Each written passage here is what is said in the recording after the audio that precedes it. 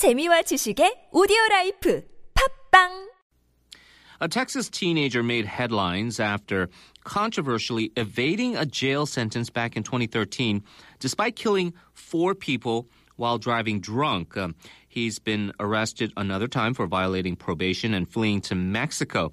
And he's been dubbed the, quote, Affluenza team after his lawyer invoked the term during his 2013 trial, claiming basically he was too rich, too spoiled to understand the consequences of his actions. So, needless to say, this would result in a lot of outrage by people all around the world, including here in Korea.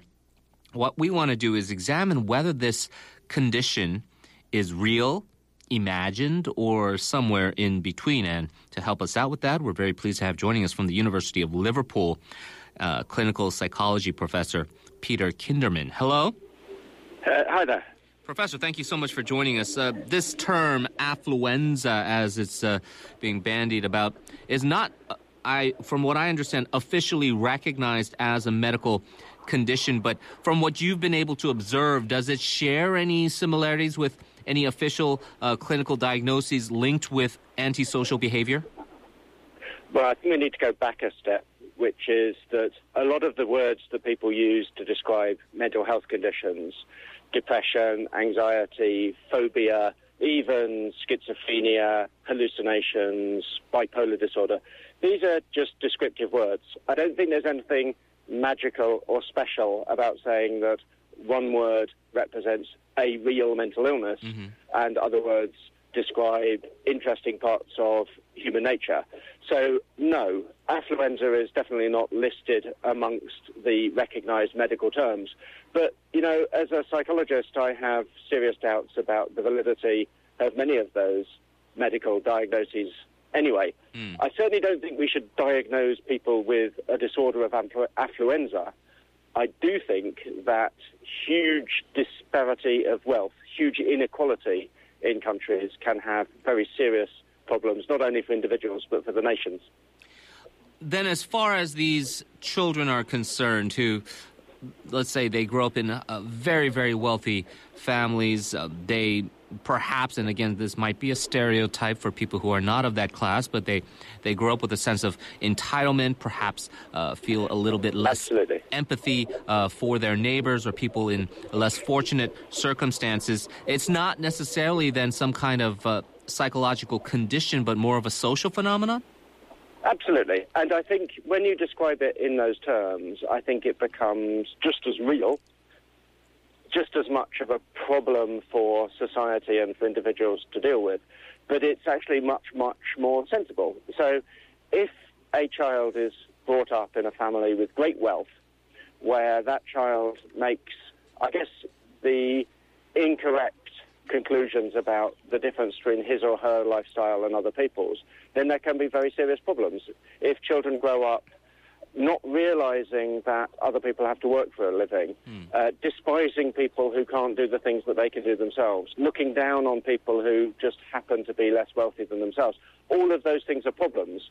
I think it's a mistake to suggest that those things are symptoms of a psychological condition. They're the consequences of extreme inequity in wealth, and they're issues that we as citizens, but also politicians, need to take seriously and do something about. But it's wrong to suggest that they're in any way disorders or illnesses or conditions. That's what happens when people grow up in conditions of extreme financial inequity. When we then, if you look at something like psychopathy and this inherent inability to feel empathy for people around you, that when you look at a spoiled child seemingly being dismissive and very disrespectful to people around, that is not then, you can't conflate those two type of things, right? Well, I think that, again, we should describe things in straightforward language. So if there is an adult or indeed a child who is contemptuous of other people, dismissive of other people's feelings, has a sense of entitlement, uses other people for his or her own benefit rather than relates to them as equals and as people of equal merit, then that's definitely a problem. And of course, we can learn to be that way. So we can sometimes learn to be that way because we've been badly treated. A lot of people who've been abused and bullied end up with very antisocial traits of personality. Sometimes we can grow up to have those antisocial personality traits because we've learned them from our parents. And yes, I can see that it's entirely possible for people who have grown up in conditions of extreme wealth to interpret that in such a way that they look down on other people.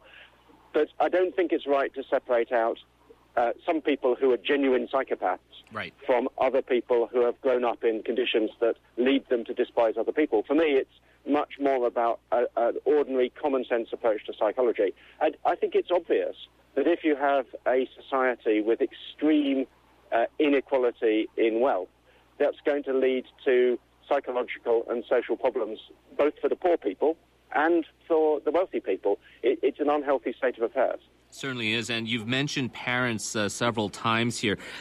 Is it wrong to place some or a lot of the responsibility on parents? After all, there are certainly very wealthy families who have raised children, and some of them seem to be very well-adjusted and seem to be very well-behaving members of society. So a lot of this is due to how a parent decides to raise their child. Well, I think that's true. I think that's different from blaming parents. I don't particularly want to blame anybody. I think the first thing to say is each individual has a responsibility to look out on the world and understand it in a responsible and morally appropriate way. So each individual, we all hold responsibility for our behaviour and indeed our attitudes. I think then I would say that the blame, if there is blame, would lie on society as a whole. Parents are just one part of that. So it's the way in which we organise the payment, remuneration, salary of top officials. It's the way that politicians behave. It's the way that our tax systems work.